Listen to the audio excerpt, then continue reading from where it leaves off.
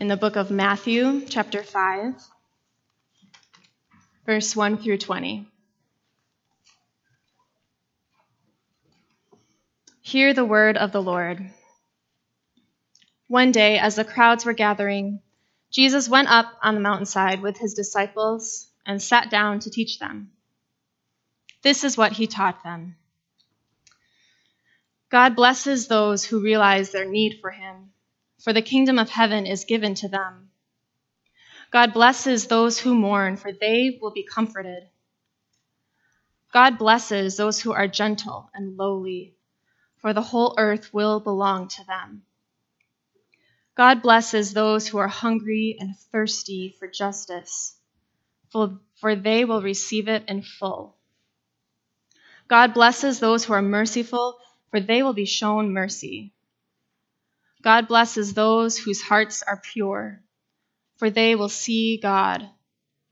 God blesses those who work for peace, for they will be called the children of God. God blesses those who are persecuted because they live for God, for the kingdom of heaven is theirs. God blesses you when you are mocked and persecuted and lied about because you are my followers. Be happy about it. Be very glad, for a great reward awaits you in heaven. And remember, the ancient prophets were persecuted too. You are the salt of the earth. But what good is salt if it has lost its flavor? Can you make it useful again? It will be thrown out and trampled underfoot as worthless. You are the light of the world, like a city on a mountain glowing in the night for all to see. Don't hide your light under a basket. Instead, put it on a stand and let it shine for all. In the same way, let your good deeds shine out for all to see, so that everyone will praise your heavenly Father. This is the word of the Lord.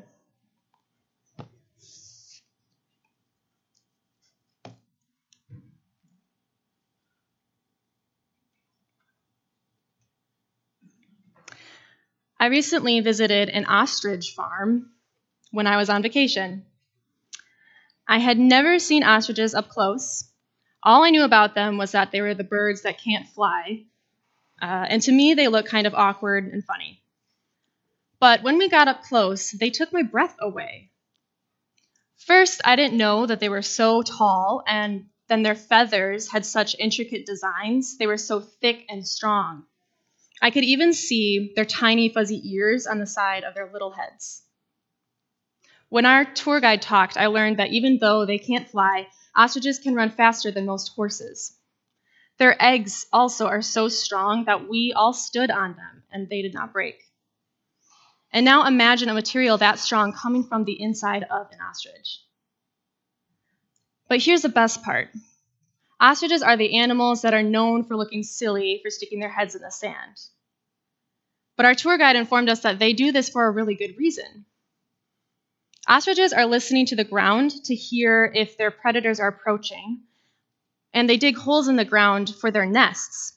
And it looks like they're sticking their head in the dirt from really far away, but they're actually turning the eggs over with their heads several times a day. Ostriches have been notoriously teased for sticking their heads in the sand. People have thought, what are they looking for in the dirt? Nothing good is down there. They're going to suffocate and hurt themselves. Until someone was brave enough to get closer and see how smart they really are. All this time, they were just being good ostriches, taking care of their babies. So until I got this close to ostriches and spent time being around them, I never would have known how beautiful, strong, and intelligent these animals are. And I have a feeling that like the ostrich that appears to be so silly and strange is how these Beatitudes look to much of the world, and how the Beatitudes may feel even to Christians sometimes, even to us in this room, admittedly me.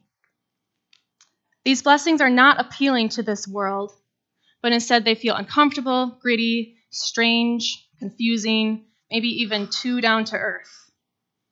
And then afterward, we are told we are the salt of the earth, and then we shift gears, it feels like, to something that sounds the opposite of the lowly Beatitudes. We are the light of the world. In the Bible, there's lots of examples of other kinds of blessings, the blessings of future generations, of children, of birthrights, like in the story of Jacob and Esau, the blessings of land, of baptism, of freedom.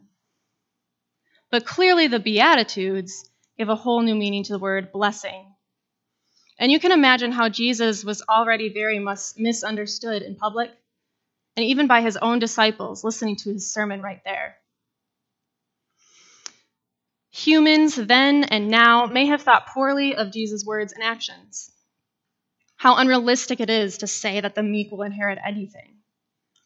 And how impure of Jesus and improper to be touching all these sick, dirty people and eating with such immoral people. But remember that from a distance, people couldn't see that the ostrich is just being a good ostrich. And I bet if we look closer to these sections of the Sermon on the Mount, we can see that Jesus teaches us how to be a good human. So are we brave enough to approach the Beatitudes and Jesus more close up and see how true these words might be? The phrase, Jesus teaches us how to be human, is one of my favorite phrases I learned from seminary. We know that Jesus is 100% God and our Savior, but that also didn't make Jesus any less human. Jesus was 100% human too. So we can see how important it is to protect and take care of our humanity in the way that Jesus, as a human being, responded to people's basic human needs. Not only did he teach spiritual sermons, not only did Jesus study very hard, but Jesus responded to people's hunger with bread and fish. Jesus healed people's illnesses in their bodies. Jesus protected a woman from getting stoned. And then Jesus responded to his own human needs. Jesus needed friendship, so he relied on his companionship of his disciples. And then sometimes he needed time away from them to be with God, just like some of us need introvert time. He had to keep that balance of relationships, just like us. Jesus asked his disciples to pray with him at Gethsemane, but they failed to stay awake for him. And the people in his life were no longer of comfort to him at that time, so then Jesus needed God, and he cried out for God's help. Jesus showed us the need to mourn when he wept at the death of Lazarus, the one that he loved. Blessed are those who mourn, for they will be comforted. Jesus demonstrates with his very own humanity how down to earth we can be. If the Savior of our world can be so meek and so thirsty for righteousness and ask for his friends to help him and for God to help him when he was poor in spirit, how much more can we do the same? Philippians 2, verse 5 through 8 captures this idea. Let the same mind be in you that was in Christ Jesus, who, though he was in the form of God, did not regard equality with God as something to be exploited, but emptied himself, being born in human likeness. And being found in human form, he humbled himself.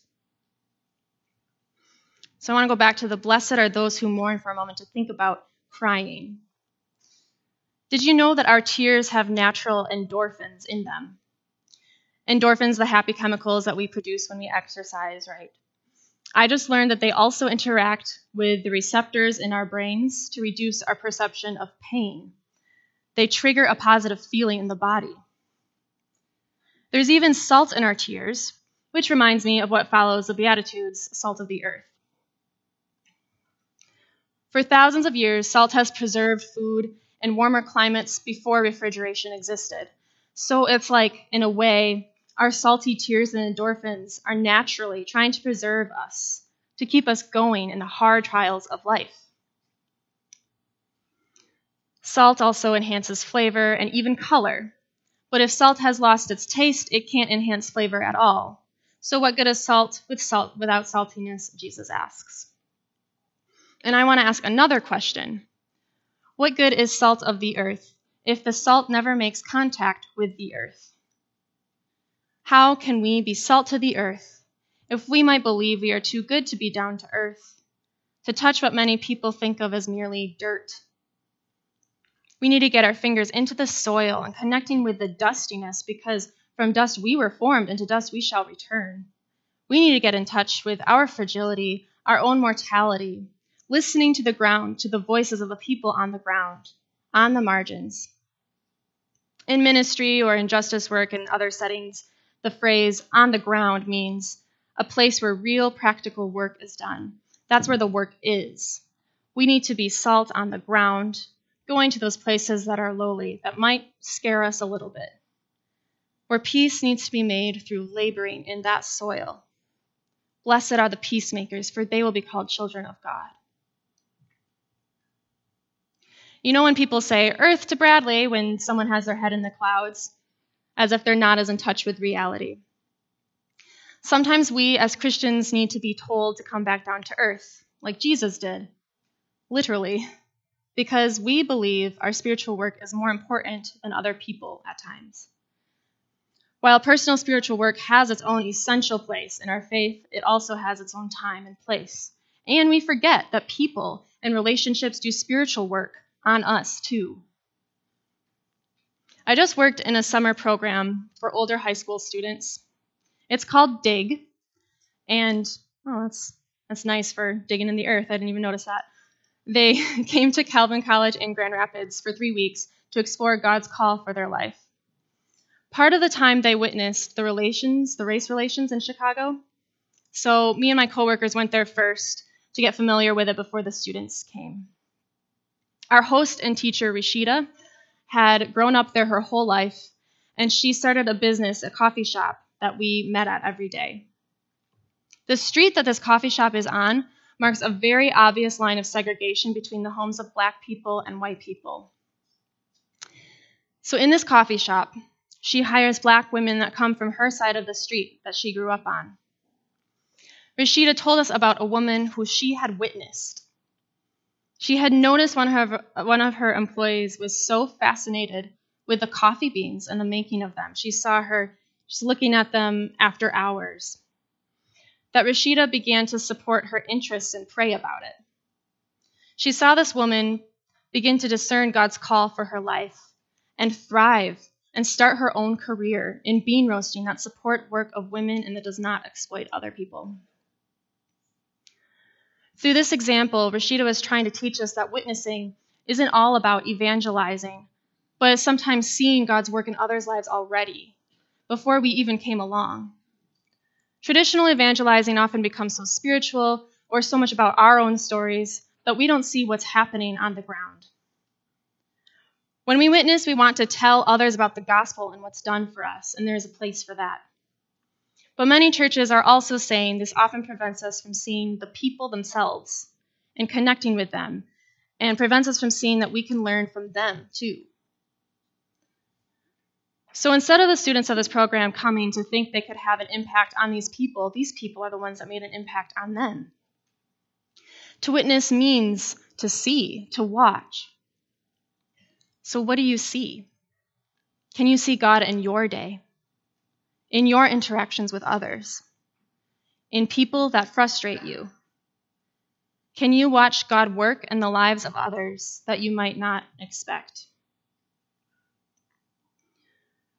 Jesus witnessed the image of God in a blind man.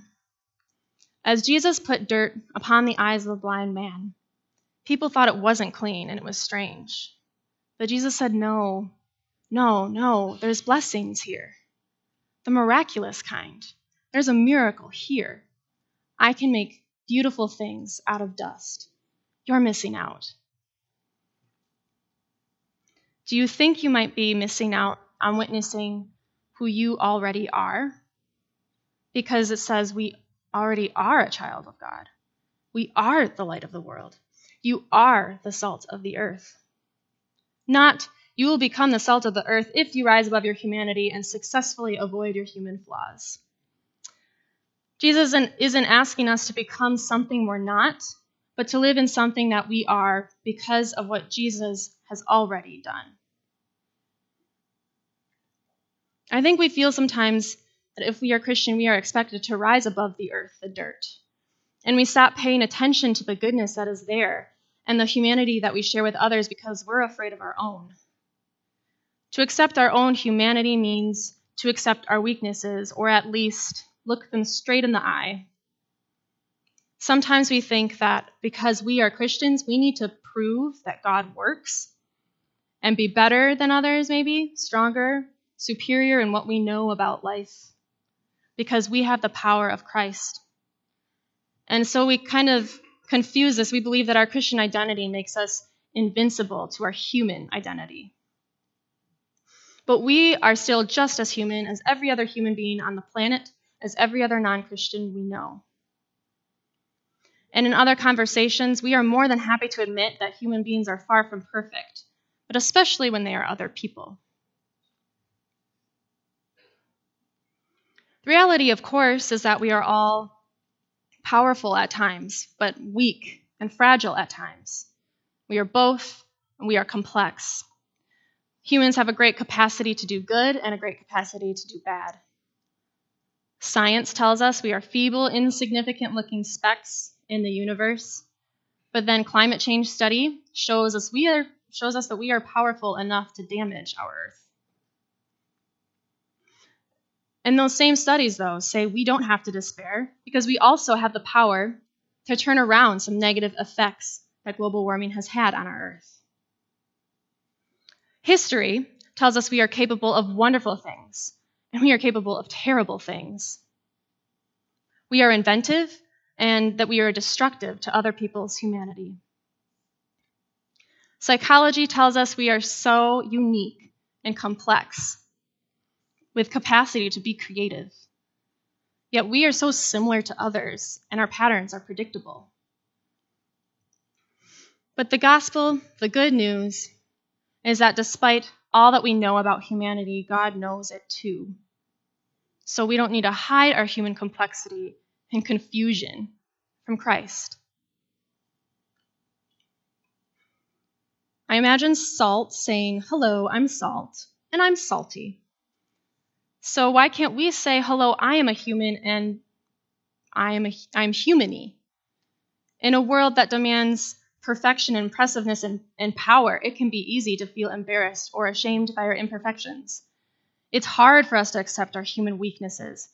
And our American individualism tells us it's even shameful to depend on other people and even God. But accepting ourselves can also be risky.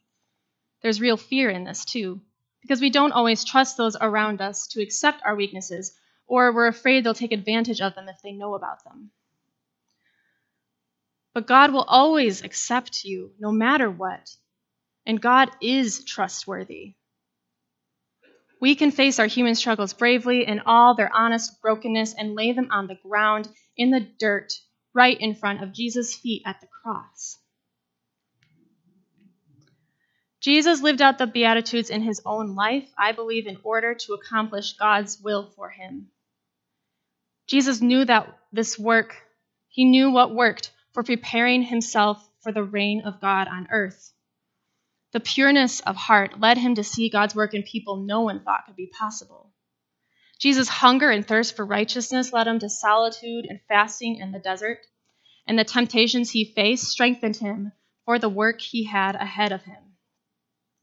And I believe we need to search for the blessings in the Beatitudes in order to accomplish God's will for our lives. We need to accept our mistakes, face our griefs and pains, so that we can grow beyond them and live out our salty status.